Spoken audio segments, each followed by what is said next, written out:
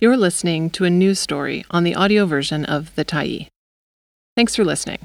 The Tyee is a nonprofit newsroom that is funded by our audience.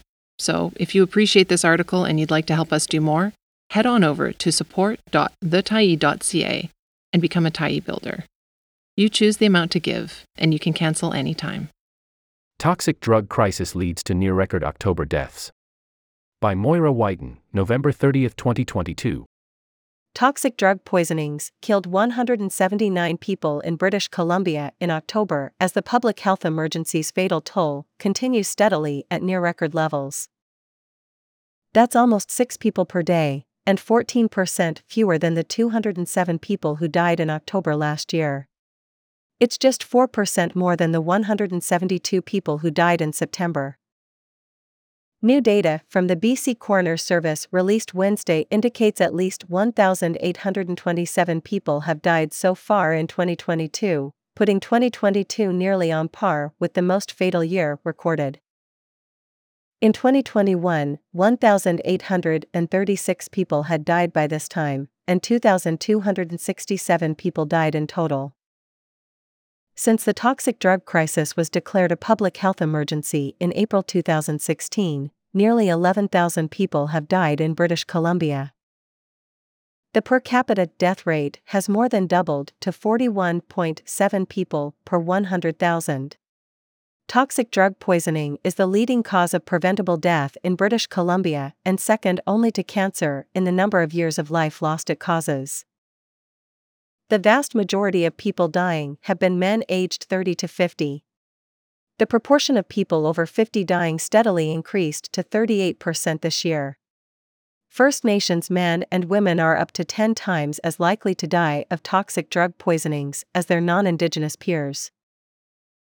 The worsening crisis has been driven by the increasing potency and contamination of the illicit supply of drugs in BC, run by organized crime. The powerful opioid fentanyl has been identified in more than 80% of people who have died since 2016. Its even more potent sister, carfentanil, killed 190 people in BC last year and 100 so far this year. But experts, including the coroner, have also linked record fatalities in 2020 and again in 2021 to the increasing presence of benzodiazepines in the drug supply.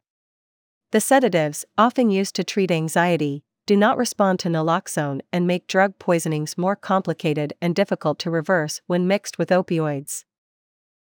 Many people are unknowingly taking this benzodope, which was found in as many as 52% of deaths in January.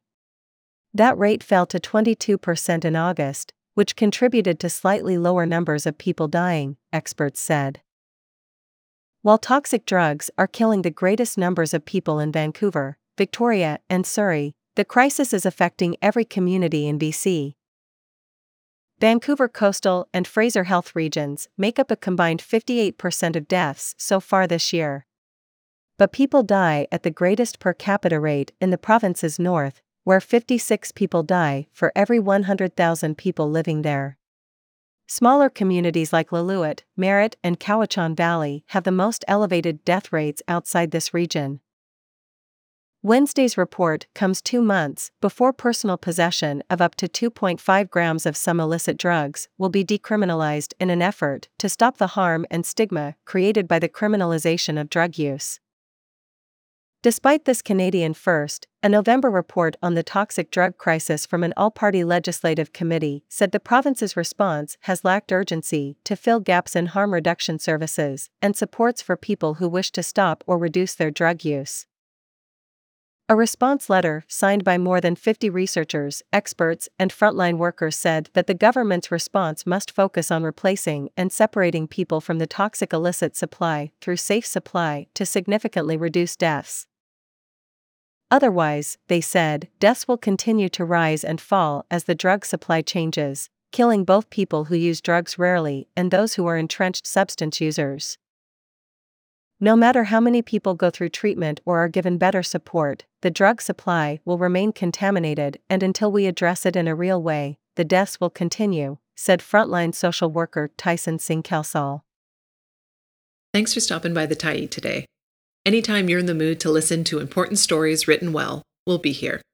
And if you'd like to keep independent media going strong, head over to thetyee.ca and click on the Support Us button to pitch in. Finally, big thank you to all of our Tyee builders who made this story possible.